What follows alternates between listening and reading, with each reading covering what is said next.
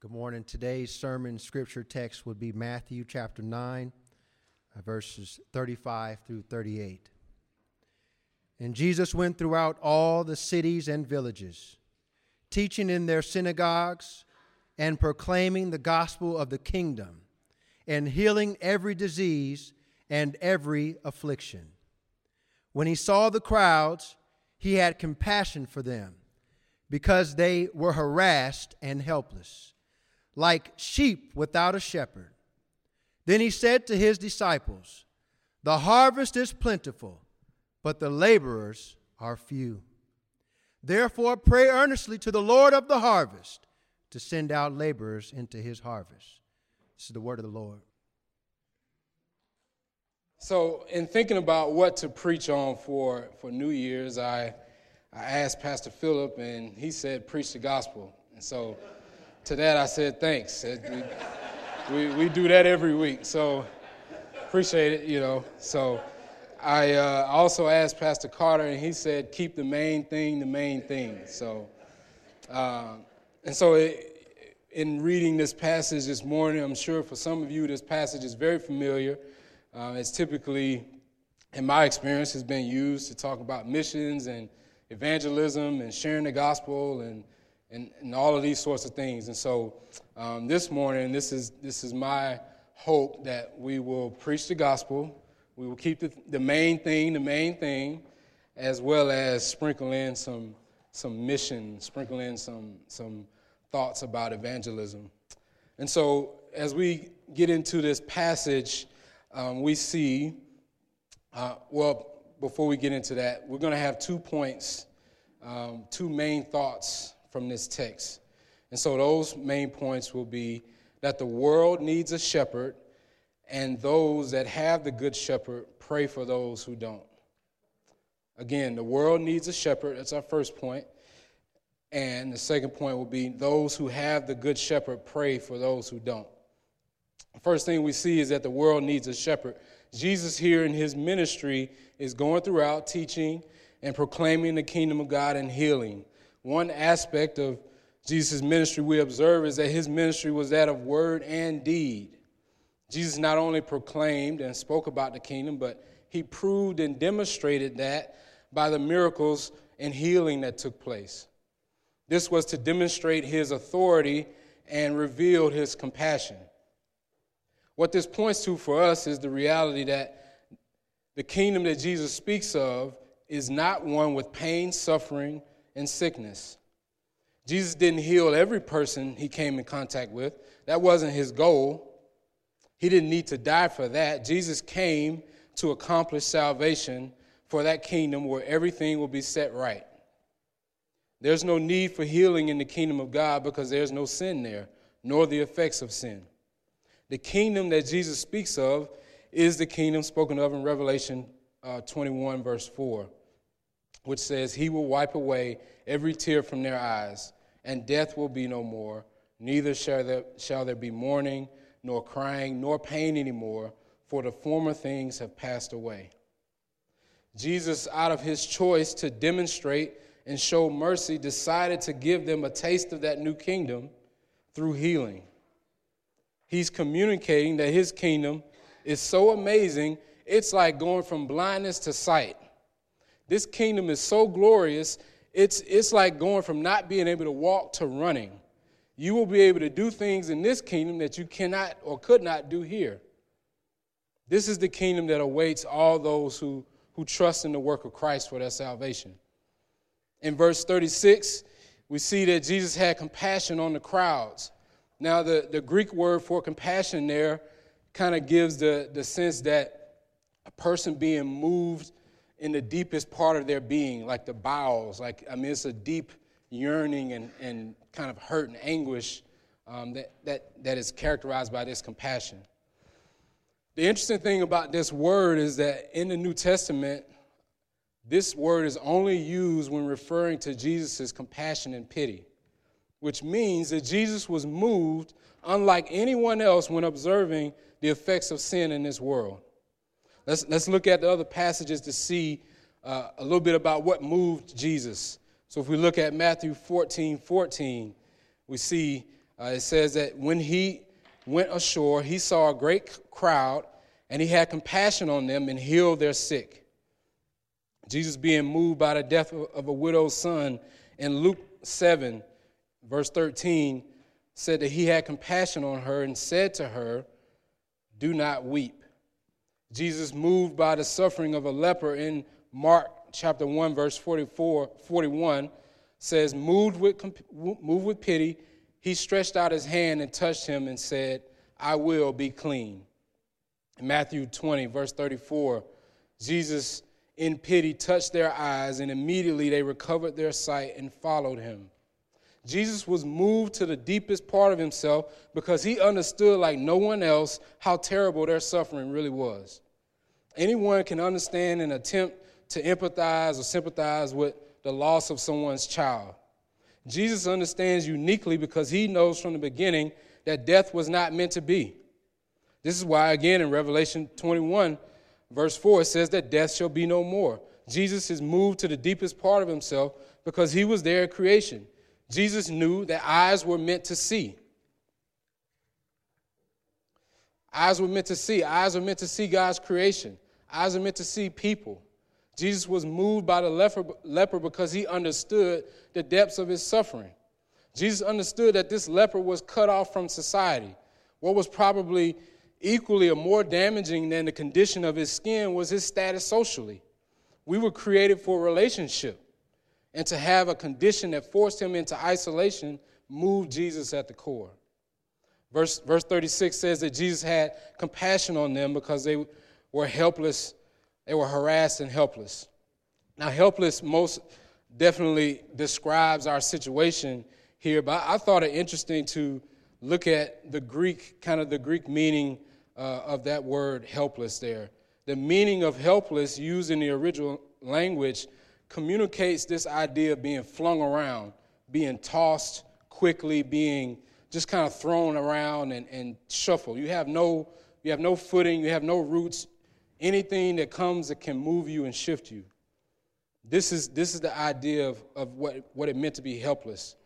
Consider the contrast of being tossed around and thrown about in life to the certainty and firm foundation of the man in Psalm 1.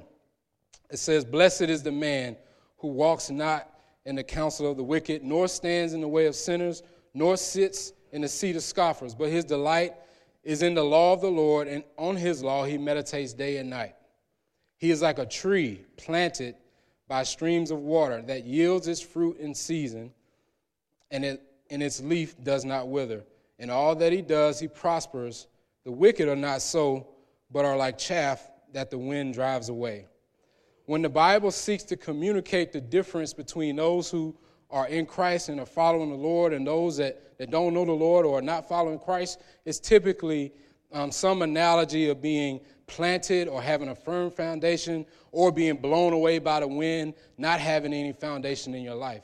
And this is the situation that Jesus is looking out amongst these people, and he's seeing them. They have no firm foundation. Anything that comes in their life can blow them and move them in any direction. Matthew 7, 24 through 27 says, "Everyone then who hears these words of mine and does them will be like a wise man who built his house on the rock.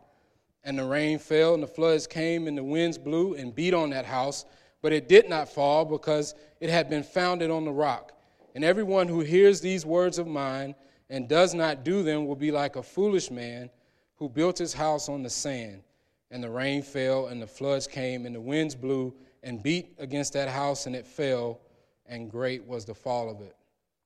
What Jesus saw was not just the physical ailments that were the effects of sin in this world. He saw the future fall of a life built on sand. He was moved by the deception of sin and destruction that it would lead in the lives of these people. What the Holy Spirit communicates through Matthew is that really, to sum it all up, Jesus was moved by the fact that the world needed a shepherd. What Jesus saw was life outside of the leadership and protection of a holy and righteous God, and it moved him to the core. What was probably more heartbreaking than the suffering caused by sin was the fact that they had no one to care for them and lead them through this suffering. The good news for us is that this compassion moved Jesus to the cross. Jesus' final work of ministry was to accomplish salvation for those that needed sight, not only in this world, but in eternity. Jesus' compassion led him to take on our sin in order that he would be our shepherd. The good news for us in the year 2020 is that Jesus still has compassion. Jesus still sees. While there are many who follow Christ as the good shepherd, there are still yet many who are harassed and helpless. There are many today who are flung around and tossed about in life. Many are still chasing what they believe will fulfill them, hoping that the new year, the turning of a calendar, will bring the change that they desire. Last week, I saw many social media posts about how people experienced 2019 and the whole decade, a lot of ups and downs and successes and failures, and a lot of resolutions, about 2020 were being made. There's something about the changing of the calendar that gives us hope. It's a new start. We see the new year as an opportunity to be a better version of ourselves than we were the year prior. Exercise memberships are abundant now. We set goals to get out of debt, to pay off student loans. We seek to read more. We're going to go to church more. The list goes on and on and on. We want to be more and better than we were in the year before.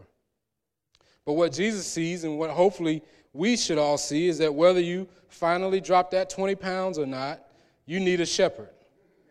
Pay off all the debt you can. It won't rid your need of a shepherd. You can have the most profitable year in your career or business, but you will still need a shepherd. Jesus gives definition to the goals and the resolutions that we seek to achieve. Jeremiah 10 compares and describes idols and those who worship idols to the true and living God. We look at verse 14. It says, "Every man is stupid and without knowledge. Every goldsmith is put to shame by his idols, for his images are false, and there is no breath in them." You read on down to verse 21, it says, "For the shepherds are stupid and do not inquire of the Lord. Therefore they have not prospered, and all their flock is scattered." What's the application here? Inquire of the Lord. Don't base your life on worthless things. Allow the good shepherd to direct you. Don't be stupid in 2020. Follow the good shepherd. Jesus in Luke 12:15 says, "For one's life does not consist in the abundance of his possessions." Have all the success you want to have in this new year. It means nothing without a shepherd. Proverbs 19:21 says, "Many are the plans in the mind of a man, but it is the purpose of the Lord that will stand." If the purpose of the Lord stands, it would make sense for us to submit our lives to Christ, who came that we might have a shepherd in this life and the life to come. As we continue to look at this passage, I think it's helpful to highlight that Jesus didn't owe the crowds nor us the compassion that he gives. An important practice when you're seeking to understand the scriptures is to allow scripture to interpret scripture. This passage communicates our situation as helpless and harassed, but if we take into account the whole of scripture, I think we bring in some more elements. As we seek to understand the whole counsel of scripture, what we see is that not only were the crowds helpless and harassed, but they were also Jesus' enemies. Romans 5:10 declares, For if while we were enemies, we were reconciled to God by the death of his Son, much more now are we reconciled, shall we be saved by his life." Sin is that thought, that attitude, that heart, that word or deed that seeks to live apart from God's commands. God hates sin and will bring sinners to an eternal punishment except they turn to Christ for forgiveness and repentance. Psalm 50, verses 21 and 22 read, "These things you have done, and I have been silent. You thought that I was one like yourself. But now I will rebuke you and lay the charge before you. Mark this then, you who forget God, lest I tear you apart and there be none to deliver." When I think of God's wrath against sin, I always think about that passage. It's just chilling that God is saying, you thought I was one like you, in your following of sin. And I'm laying it before you now. Choose, make a choice, because if you don't, he says, I will tear you apart. Like that's not lovey-dovey language here. This is serious. Sin is serious. God hates sin, and he will punish it. So all that come to faith in Jesus by the work of his death on the cross were first his enemies. Helpless, pitiful, yes, but also enemies. When Matthew 9:36 says that he saw the crowds, he saw harassed, helpless enemies. This is important for us to note because we can begin to get the notion that God's grace to us is deserved and warranted. Jesus would have been justified in condemning and cursing the crowds because everyone there had sinned. They suffered the effects of sin in this world, and at the same time, they needed a Savior to escape the judgment from their own sin. Contrast Jesus' compassion with his enemies from the lack of compassion you see in the story of Jonah. Jonah wanted no part of being a messenger to Nineveh. For Jonah, all he could see was the affliction and oppression that Nineveh brought upon Israel. Jonah seemed offended that God would seek to save his enemies. Israel belonged to God. Why would God now save anyone that had sinned against God's people? But what Jonah failed to realize, or sometimes what we fail to remember, is that if there's going to be any salvation at all, salvation is being extended to enemies, to then be brought in as a son or daughter in the household of God. This is what makes the gospel so amazing, that God would save his enemies.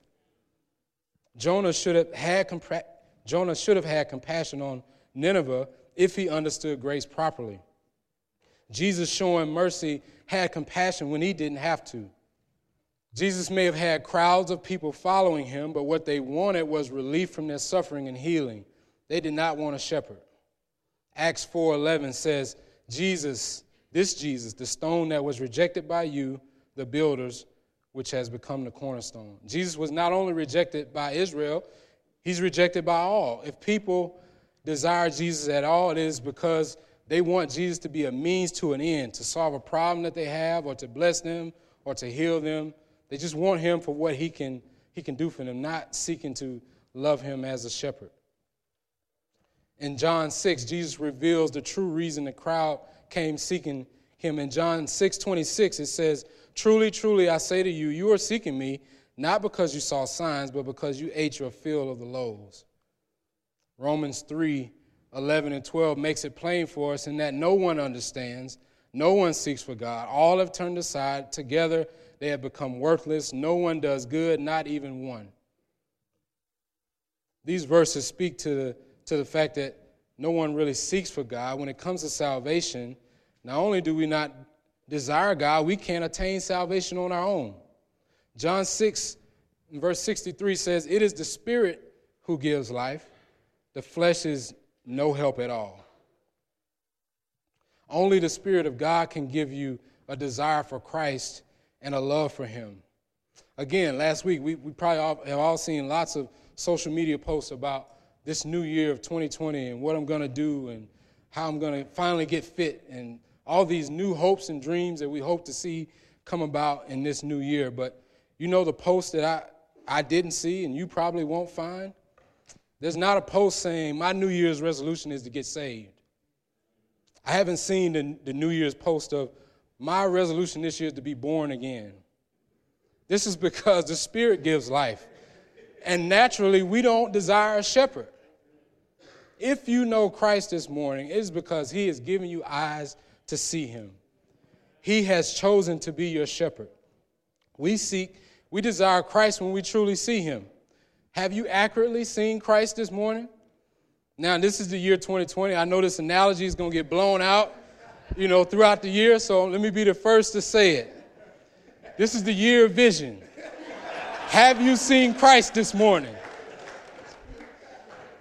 If you know Christ, or better yet, if Christ knows you, understand that it is his grace to you.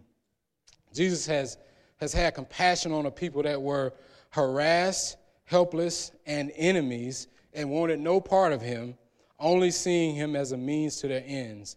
And such were some of you. Do you know Christ as the Good Shepherd this morning? We know nothing of what 2020 holds, but we have read before that it is stupid to go through this year not following Christ. The fact that Christ had compassion, unmerited compassion on us, that should motivate our hearts to see others come to experience the grace of God. This leads us to our second point. Those who know the shepherd pray for those who don't. Jesus turns to his disciples and says, the harvest is plentiful, but the workers are few. Therefore, pray earnestly to the Lord of the harvest to send out laborers into his harvest. Now, if you've heard this passage read this morning, you thought, okay, he's going to try to convince us to go and share the gospel with people and get involved with missions. And yes, you're right. That's exactly what we were about to do. But what I like to do and what I've seen done in the past is to be kind of guilt tripped into wanting to get involved in the missions and to get involved with evangelizing people. And typically that's how I've seen this passage used. Typically we hear of this passage, we hear Jesus had compassion, so should we, and we should get involved with the mission of God. And all that's true. But this morning I want to at least take the approach that Jesus actually has in the passage. He tells his disciples to pray. So if you're feeling guilty because the last time you shared the gospel with somebody would have been the first time you shared the gospel, it's fine. No guilt. My aim is not for you to leave here guilty that you're not engaged in the mission of God, unless that guilt leads you to faithfully trust in Christ. What I want us to see in verses 37 and 38 is the necessity of prayer in God's mission. Jesus makes a remarkable statement in verse 37 when he says, the harvest is plentiful. What is meant by the harvest being plentiful? What is the harvest? I believe what we see in these verses is the context is that of salvation. Consider that how Jesus talks about salvation says something about the nature of salvation. Jesus says the harvest is plentiful. If the faith required to believe in Jesus could be attained by us, Jesus might have said, the people are many, go and convince them to come to me. But he uses a farming analogy to describe salvation. The idea is that unless someone go and harvest these souls, they won't come. The workers are required to go and labor in the Lord's harvest. But what is meant by the harvest is plentiful? Maybe it's helpful to see what's required for someone to be saved. To be saved, you first must need saving. Romans 3:23 says that all have sinned and fall short of the glory of God. This means that everyone would be at least eligible for salvation. But I don't think that's what Jesus means when he says harvest. I didn't grow up farming, but I know when you go harvest, you don't pick up every crop that you see. There's a sense of ripeness and readiness that comes with harvesting crops. Jesus isn't saying that everyone in the world is ready to receive the gospel. We read earlier that the Spirit gives life, so somewhere within the requirements of being a sinner and the Spirit giving life, Jesus is saying that there are many ready to receive the gospel. What's interesting about Jesus' command to pray is that he commands his disciples to pray, and then if you look down in chapter 10, you see Jesus sending out the 12 disciples to proclaim the kingdom of God. Now, this says something about Jesus and the disciples. I think there's 3 observations that can be made by this. It says at least that Jesus is either the Lord of the harvest or he's been put in charge of the harvest by the Lord of the harvest because he's sending out workers. Next thing we see is that it seems to be that if you're a disciple of Jesus, what it means to be a disciple is that you are sent out. This is in line with what Jesus promised his disciples in Matthew 4, verse 19, when he said to them, follow me and I will make you fishers of men. Jesus in chapter 10 is keeping his word. This is why you all have come to me. The whole aim of this is that you will be fishers of men. Now I'm sending you out. And then the third thing I think we can see is that don't worry about being sent. Christ will do that. We see that in chapter 10. He sent them out.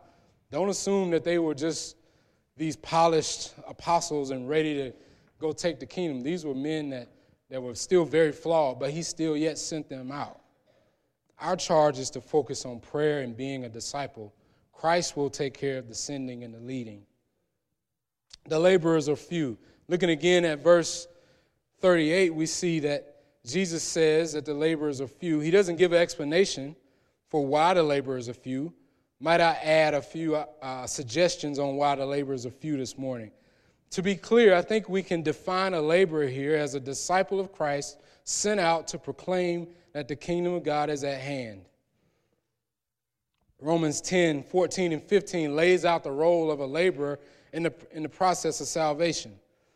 It says, how then will they call on him in whom they have not believed? And how are they to believe in him of whom they have not heard? And how are they to hear without someone preaching? And how are they to preach unless they are sent?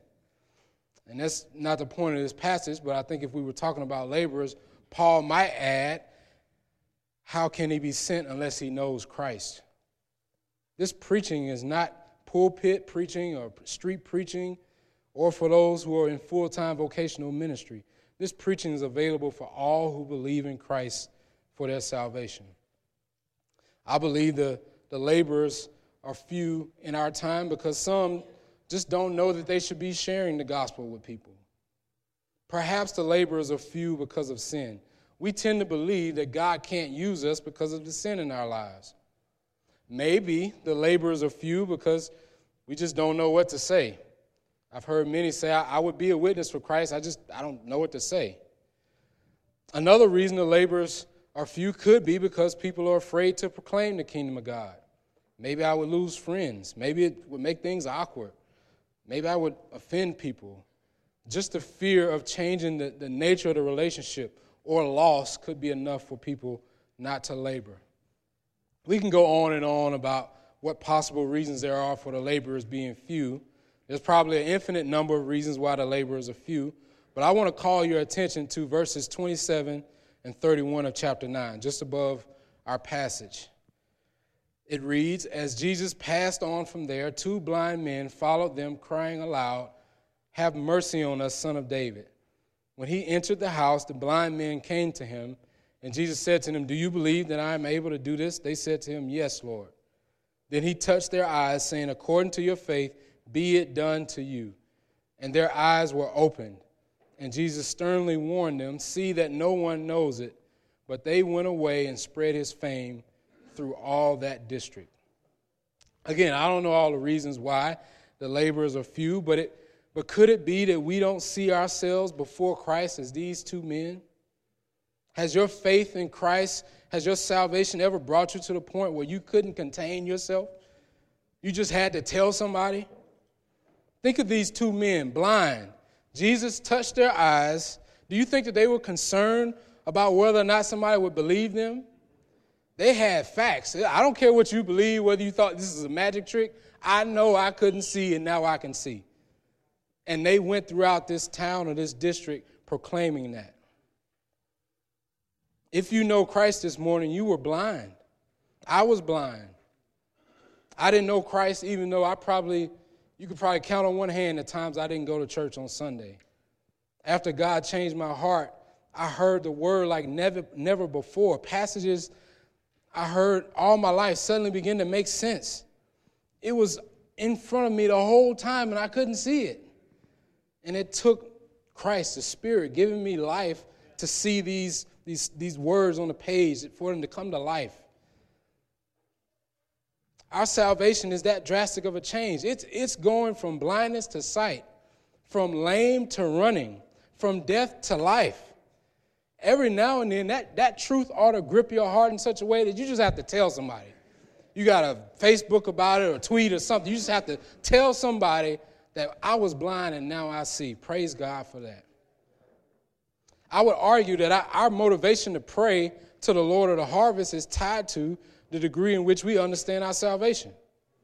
If we truly saw our conversion as going from death to life, obedience to Christ wouldn't be so burdensome. We see our conversion as merely having eye surgery.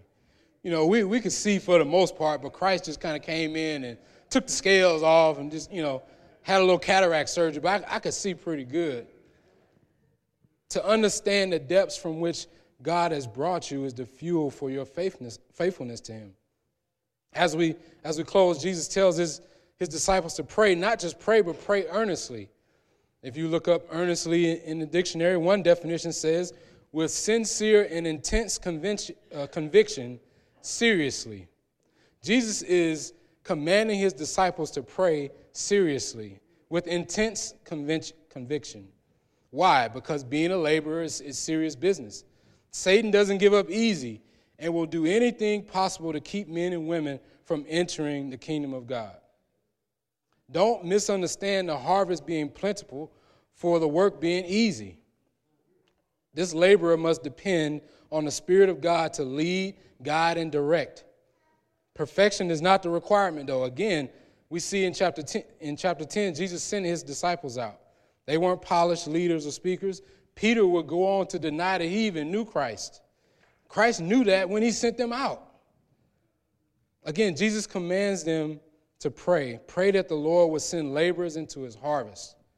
This is a prayer we can pray for the missionaries we support as a church. Pray that the Lord would continue to send them out. Pray for the deacons, of which I'm a member of, that the Lord would send us out. Pray for Pastor Carter and Pastor Field, that he would continue to send them out. Pray that the sustaining hand of God will keep sending out those he has already sent. Pray for your home, that the Lord would send laborers in your home. We know there are those that are harassed and helpless all around us, at school, at work, at the gym, in our neighborhoods, in our homes. Would you pray that the Lord would send someone to proclaim the kingdom of God in those areas? Pray like you mean it. Actually mean it. Pray for yourself that the Lord would send you out as a laborer. Remember all those possible hindrances to being a laborer, all those reasons I gave, and if none of those reasons are yours, whatever reason you know, you can pray for that. I believe God would be delighted to answer that prayer for you. God would equip you. He would empower you to overcome any sin, any barrier that will hold you back from being a laborer. Prayer is a vital part of laboring in the Lord's harvest because it demonstrates a submission to Christ, the Good Shepherd. To go on our own authority is what's natural. But will you pray? Prayer will require patience. If you are a disciple of Christ, you've been commanded to go. We know that. But the first work is that of intense prayer. He has shown compassion in purchasing salvation for us when we were his enemies. How much more now will he answer our call? Pray to the Lord this year that he will send out laborers into his harvest. Let's pray.